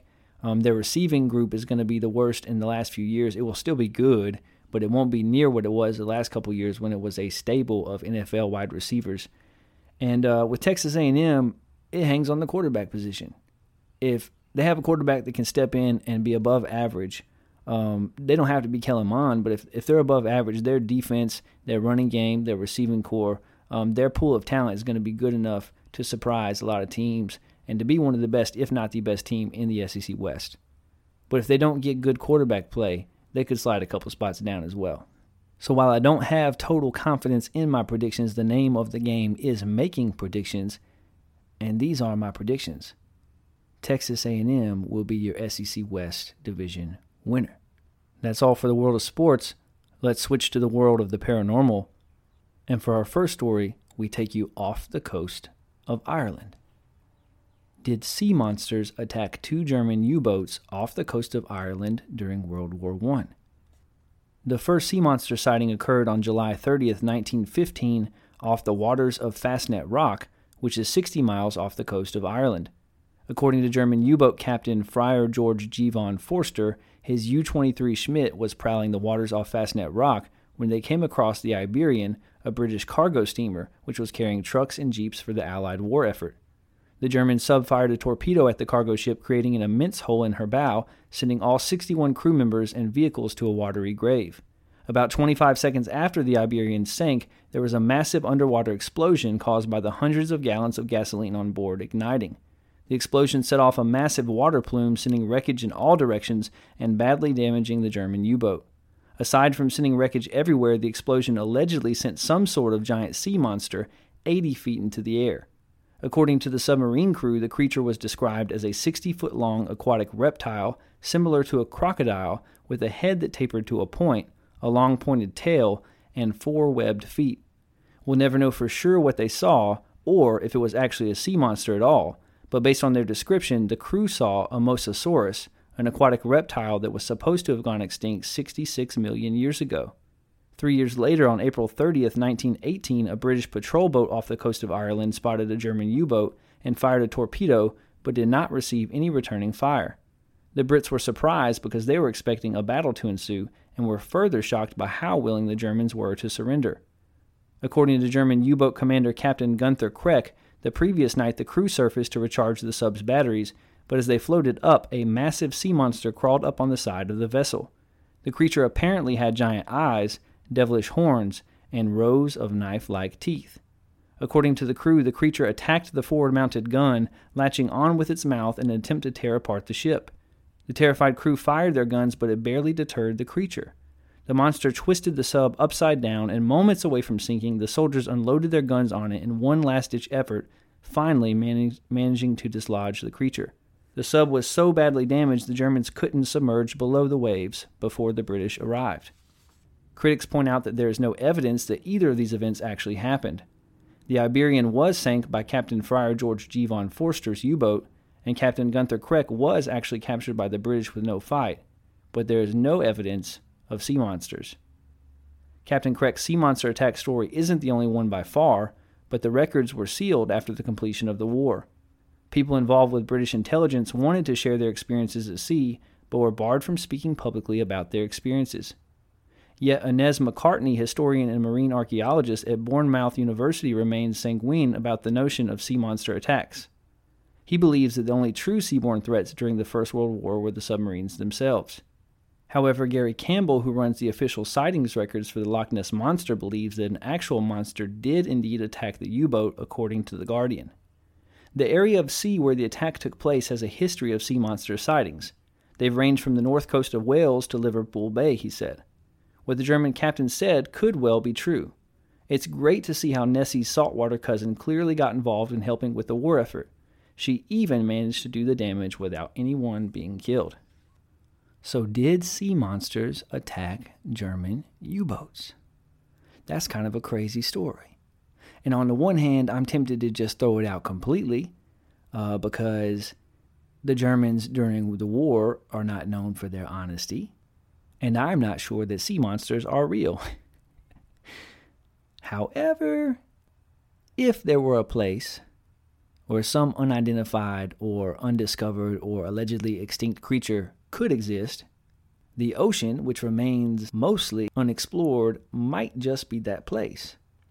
And this is an interesting story because the entire crew from both of those U-boats swear that they saw these things and that they were attacked by these things. And even in the first story, described a creature that actually used to exist, which is bizarre. My question is, how did these sea monsters know to attack the Germans? Because they do not sound like sea monsters to me. They sound like sea friends. They sound like sea allies. Because they only attacked the bad guys. They didn't harm the good guys. They went after the bad guys. How convenient. Yeah, I don't know what to think about that story. It's kind of a fun one. What do you think? Email the show at intheshedwithwes@gmail.com and let us know, do you believe that these German U-boats were actually attacked by sea monsters? Or do you think that maybe these German crews simply made up these stories to cover for their ineptness or for the fact that they willingly turned themselves in to the enemy? I don't know. I do know that all over the world for years and years and years, there is a history of people saying and claiming that they have seen creatures that were allegedly extinct, and people saying, no, you did not see that. It is extinct. And then later finding out, actually, there are a couple left. Like this has happened time and time again. So possible, probably not likely, but possible. Interesting story. From off the coast of Ireland, we go to the center of the Earth for our next story. Earth contains buried chunks of an alien world that are millions of times larger than Mount Everest, research suggests. If you were to peer deep under Earth's crust, you'd spot 2 giant blobs of rock cupping the planet's core like a pair of hands. I ain't know that, but I guess I will take your word for it. If you tell me there's 2 blobs of rocks cupping the planet's core like a pair of hands, I'm just going to have to say, okay. The source of these mysterious continent-sized formations, that's big. One under the Pacific Ocean, the other under Africa, has baffled geologists for 4 decades. Some experts have suggested that the massive rocks are fragments of tectonic plates that got trapped under their counterparts. But according to new research, their origin may be otherworldly. A group of scientists from Arizona State University suggested the blobs are remnants of a Mars-sized planetary embryo named Theia, which struck Earth in its infancy 4.5 billion years ago. I'm not going to lie. Whenever I read something and scientists are like, this happened 4.5 billion years ago, my first response is, yeah, right. Like, how you know? Were you there? Did you see it happen? Who told you this happened 4.5 billion years ago? And I know scientists have ways to figure these things out and to age things, yada, yada, yada. I believe science. Don't get in my inbox. Don't get at me. I'm just saying, if I'm honest, my first response is, how do you know? But if you tell me that is so, I guess I am inclined to believe you because you know a lot more than I do. The impact is thought to have turned Earth's surface into a sea of fiery magma and caused it to shoot out enough planetary debris to create the moon. Say what? That's how the moon was created? Because a planet ran into Earth? And then like a chunk just floated away and it's like, ooh, the moon. That's wild. Kian Yoon, the lead researcher behind the findings, studies geodynamics at Arizona State. He thinks that following the ancient collision, parts of Theia may have sunk and gotten preserved deep in our planet's mantle, the semi-solid layer between the Earth's crust and core. Those pieces are millions of times larger than Mount Everest in terms of volume, according to Yoon. Geologists discovered these chunks. Their technical name is large low-shear velocity provinces, if you say so, by sending seismic waves down into the planet. Under both Africa and the Pacific Ocean, the speed of these seismic waves slowed to a crawl, suggesting an area of rock denser than its surroundings. The animation below, based on a 2016 analysis, shows the size of these areas. According to Yoon, these blobs are between 1.5 and 3.5% more dense than the rest of Earth's mantle and hotter. I have never said the word mantle more times in my life than in this article. If the planet Theia was rich in iron and highly dense, Yoon's model showed any pieces of it that broke off when it hit Earth would have sunk deep into our planet's mantle. There it is again. There, they could have accumulated undisturbed rather than getting mixed into the rest of the, you guessed it, mantle. It's also possible denser chunks of Earth's crust sank into the mantle and joined them, contributing to the blob's growth over time. Figuring out what these slabs are made of is challenging. Their deepest parts are 1,800 miles under our feet in the part of the mantle closest to Earth's outer core. They're 621 miles high and 2 to 3 times wider than they are tall. But scientists have figured out that the plumes of hot rock and magma from some Icelandic and Samoan volcanoes came from these blobs. By analyzing this magma's makeup, researchers can glean insight into the composition of these mysterious buried chunks.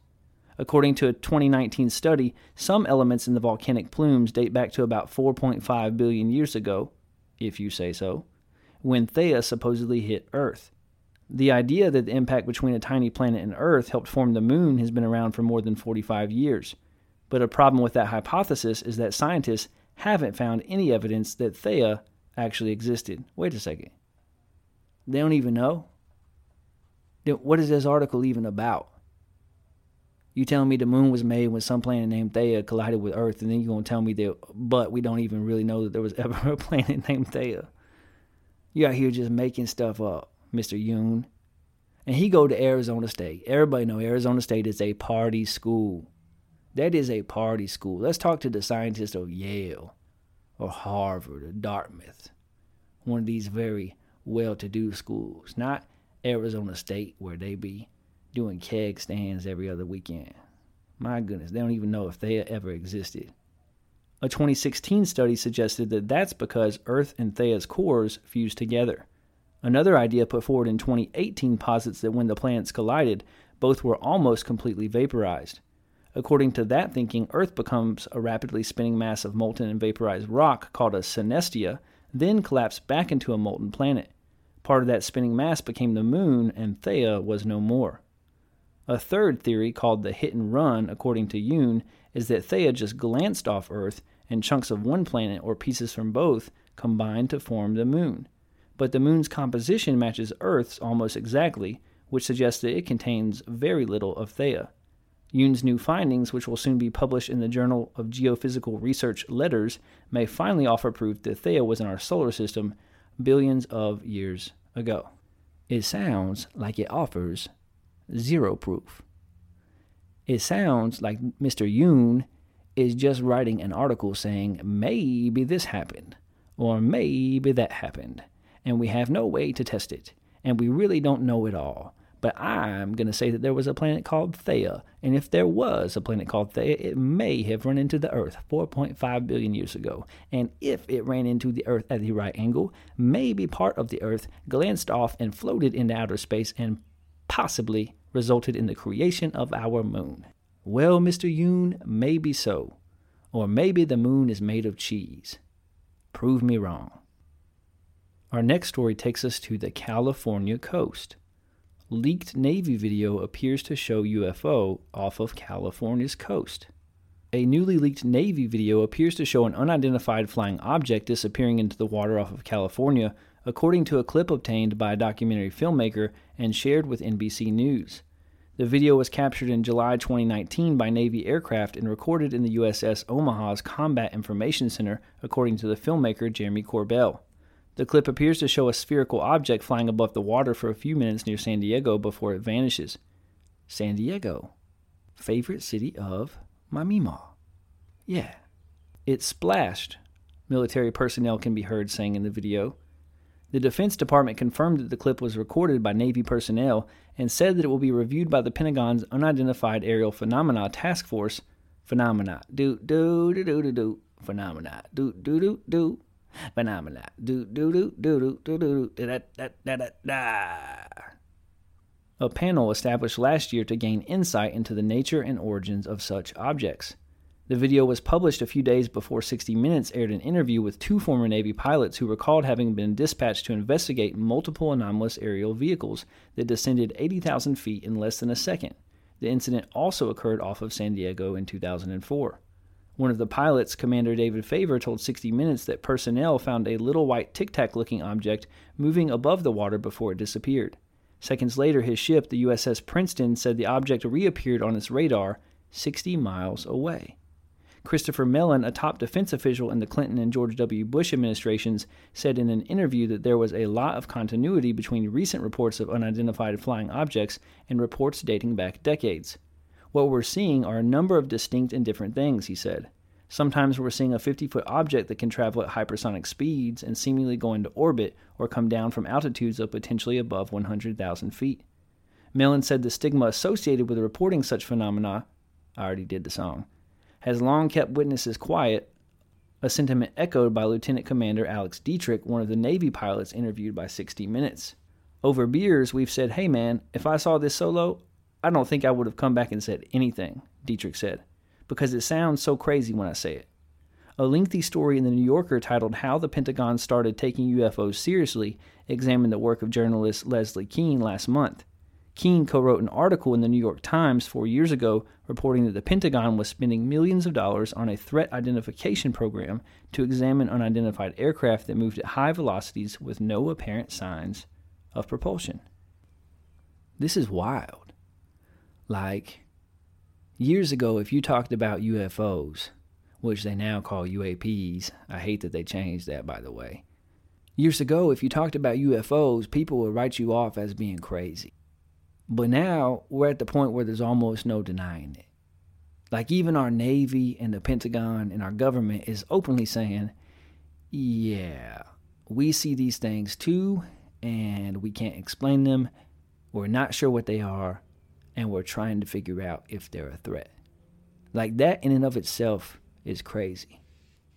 And even now, we have seen that when people in the past have talked about seeing these things in the sky, and they have been made fun of, and they have been maligned, and they have been shouted down, that a lot of that was actually done intentionally to silence them and to discredit them. And I don't know what these things are. I don't know if it's technology of foreign governments. I don't know if it's some type of unmanned drone. I don't know if it's some type of projection and not even a physical object at all. I don't know if it's some interdimensional creature. I don't know what it is. But the fact that our Navy pilots are seeing it and that they're saying that this is a real thing, like, this is a big deal. Like, this is now actual news. We're not talking about tabloids. We're talking about the New York Times. We're talking about 60 Minutes. And our country and other countries' governments are starting to say these things are taking up our airspace and we don't know what they are, and maybe they're a threat. I certainly can't explain it, but I'm glad to see that at least people who have mentioned these things in the past can now at least experience a small trace of vindication, and to know that there is some credibility to the things that have been said by people over the course of decades. So much is coming out about this stuff now, and I know that here this month or next month, the government is having to release a report about their research into UFOs that was a part of the coronavirus package. And I expect that there will be a lot of redacted information. The government is not big on telling us things when they do not have to. But I am looking forward to seeing what they do say. And I am looking forward to learning more and to figuring out what's happening in our skies and apparently in our waters. And trying to see what this is all about. It's a wild time to be alive. Our Navy out here seeing UFOs. And they're not the only ones.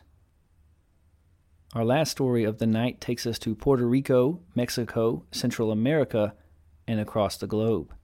The creepy truth about the chupacabra. Yeah, El Chupacabra. While there might be a number of modern mythological beasts stalking our woods, mountains, oceans, and rivers, most of them don't have sinister intentions. Sure, it'd be scary if Nessie poked her head over the water, or if Bigfoot wandered into your yard. But honestly, the worst thing a big ape is going to do is accidentally topple your mailbox, or maybe stare into your windows. The chupacabra, on the other hand? Yikes. Those things are vicious. Known for ripping out the throats of livestock and draining out their blood, these vampiric goatsuckers have been accused of ruining the day of countless farmers throughout Latin America, as well as the southwestern United States. Surprisingly enough, the real scientific explanation behind the whole chupacabra myth is even creepier than the legend, particularly if flesh-eating mites make you uncomfortable. Before getting to that part, though, let's start back at the beginning. Most of the monsters people talk about today are drawn from old legends. Oddly enough, the chupacabra has no such deep roots. Though an old New York Times piece refers to strange livestock attacks that took place in the 70s, it wasn't until 1995 that chupacabra sightings really became a thing, and it all started in Puerto Rico. According to what chupacabra expert Benjamin Radford told ABC News, the creepy little monster was first spotted by a Canovanas resident named Madeline Tolentino. In an alibi interview, Mrs. Tolentino described the creature that she saw as being 3 feet tall, bipedal, and humanoid. It had distinctive spines running across its back, long slender fingers, and no genitals. Just a family show. Tolentino's sightings made the local TV news, and the story went viral across Puerto Rico. Not long afterward, Animal Planet says hundreds of heads of livestock were slaughtered right there in Canovanas. The problem got so bad that Mayor Jose Quimo Soto spent the next year hunting for chupacabras with an armed militia week after week. Spoiler alert, they never found anything. However, the chupacabra attacks and sightings migrated across the island, as other areas were forced to deal with mass-murdered sheep, chickens, guinea pigs, and even cats. The local issue soon spread to the mainland as chupacabra sightings popped up in Florida. A new legend had been born. Here's one particularly bizarre feature of the chupacabra when compared to its more consistent cryptid cousins. There are 2 versions, and pretty much the only thing they have in common is a taste for the blood of domesticated animals. Most of the early chupacabra sightings as documented by the New York Times lined up closely with Tolentino's description of a humanoid reptilian, often with glowing red eyes, a long forked tongue, and the distinctive array of spines across its back. Early believers tended to think of the chupacabra as an alien life form, an abomination, maybe even a demonic entity, rather than simply a carnivorous animal. These days, when you hear chupacabra, you probably picture a lanky, sharp-toothed canine, which tends to walk on four legs and is usually hairless, but certainly not scaly.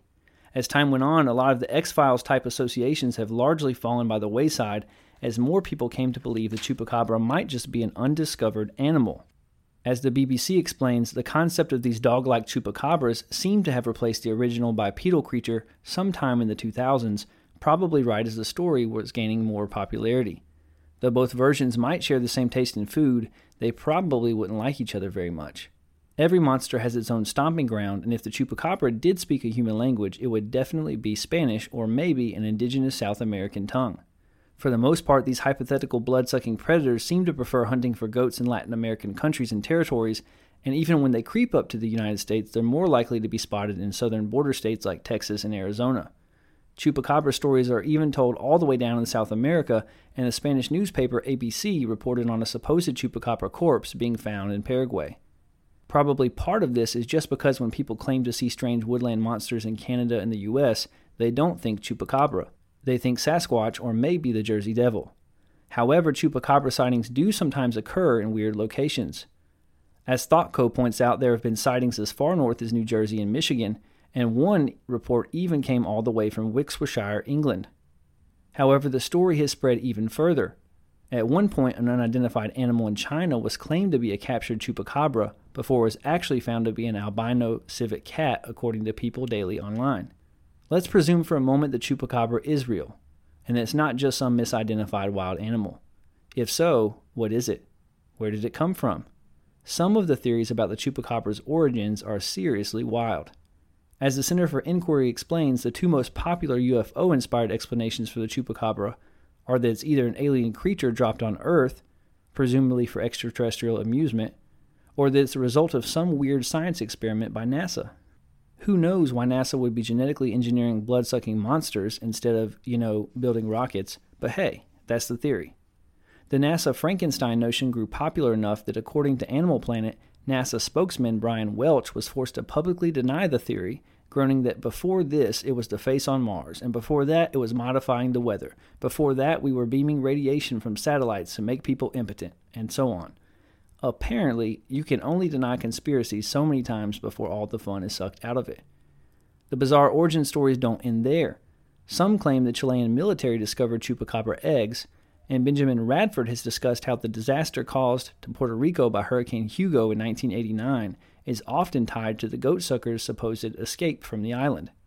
Probably the weirdest theory as described by ABC is the belief that HIV and AIDS were caused by the chupacabra's vampiric tendencies. As you probably know, the Spanish name chupacabra translates to English as goatsucker, referring to this cryptid's unpleasant habit of sucking blood out of livestock. However, because the chupacabra wasn't even recognized as a creature, real or fake, until a 1995 incident in Puerto Rico, its name is a modern invention. According to Professor Ronaldo L. Roman of the University of Georgia, it seems likely that this distinctly monstrous name was coined by, of all things, a comedian, Silverio Perez. Not everyone was so thrilled about the ghastly moniker, though. UFO investigator Jorge Martin pushed for the creature to be renamed EBOS, a Spanish acronym meaning alien biological entities. Unfortunately, acronyms are never as catchy as a good horror movie-style label, and chupacabra won the battle. Somewhat amusingly, it seems like the name chupacabra actually predated the violent sightings. ABC News says the term appeared in a 1960s episode of Bonanza, though it was used in reference to a type of bird that supposedly sucked milk from nursing mama goats, i.e., goatsuckers. Not quite so creepy as the chupacabra everyone knows about. If you were stalking the internet back in the good old days of yore, aka the 2000s, way before the MySpace reference in Iron Man became outdated, there's a good chance the name chupacabra brings back memories of a certain nightmarish photograph taken in Los Angeles, which seemed to show the terrifyingly realistic head of a chupacabra having been severed, held up, and mutilated by some kid with a stick. If you weren't horrified by the thought that the chupacabra was real, you were horrified by the grotesque animal rights abuses depicted in the photo. As it happens, though, this photo was never supposed to be a hoax, even though it became one. The image was actually the creation of an artist named Charlie White. He referred to this particular image as Highland Park, and it belongs to a photo series called In a Matter of Days. According to Snopes, White's photo series was intended to depict an array of accidental encounters with monsters in Los Angeles, symbolizing moral decline within Western civilization. Yes, you were supposed to feel bad for the mutilated chupacabra in the image, as White's concept was based on making these horrific monsters seem less horrific than humans. In 2007, a Texas nutritionist named Phyllis Canyon was struck by a chupacabra problem, according to Huffington Post. Despite her best efforts, Canyon's ranch kept getting raided by an unseen predator that killed 28 of her chickens, ripping out their throats. One day, Canyon stumbled upon a profoundly weird dog-like corpse on the side of the road. The dog's body had tough, hairless blue skin, steel blue eyes, only 3 toes on each foot, a pronounced overbite, and strange pouches on both sides of its tail. The Texas rancher was pretty sure she had just discovered a chupacabra, so she brought this Texas blue dog home, had it stuffed by a taxidermist, and now keeps it in her living room. She also tested it, and according to Canyon, the blue dog came out as a hybrid of a coyote and a Mexican wolf. An array of similar-looking Texas blue dogs popped up all over the state. A local Houston news station asked animal control expert Claude Griffin about the matter, and Griffin said people in the area were specifically inbreeding different types of canines for the sheer purpose of letting them go, catching them, and claiming they'd found a chupacabra. So yes, the blue dogs were real, and yes, they were canines. But here's the interesting thing. Just because these animals were canines, it doesn't mean that they were also chupacabras. Because, have you ever heard of scabies? Don't scratch. Also known as the 7-year itch, scabies is caused by little flesh-eating mites, and while it seriously sucks to have them as a human being, they're a lot worse for canines. When the mites get under a dog or coyote's skin, they cause a condition called mange, which is not only intensely itchy for the poor pups, but also causes severe hair loss, turns their skin into a thickened black-red mess, and eventually kills them. It's horrifying stuff. And as if the scabies mites weren't horrible enough, research has determined they're also most likely the real cause of all this chupacabra business. As the BBC explains, real-life chupacabras are actually canine mammals, particularly coyotes, who come down with severe mange and start preying on livestock. How is this confirmed? Because anytime a dead chupacabra pops up after a rash of farm killings, tests show that these weird-looking creatures end up being canines with mange. It's surprisingly depressing, but it makes a lot of sense. But wait, why would coyotes rip out goats or chickens or sheep's throats and drink their blood? Well, for one, all that vampirism stuff is an exaggeration. Live Science explains that whenever chupacabra victims are autopsies, there's always plenty of blood left in the body. As for the whole ripping throats out thing, the Texas Natural Resource Server explains that this attack isn't actually that unusual a behavior in predatory mammals. So yeah, chupacabras are real. They just aren't their own species. So what do you think? I wanted us to take a deep dive tonight into the legend of the chupacabra. I thought that would be a lot of fun. I remember hearing about the chupacabra as a kid, and in the stories I heard, the chupacabra would come and take children who were misbehaving. I don't know. Have you ever heard that one? I have heard the whole alien part of the chupacabra myth. When I think of a chupacabra, I do think of the dog-like creature. So I guess that's because of my age.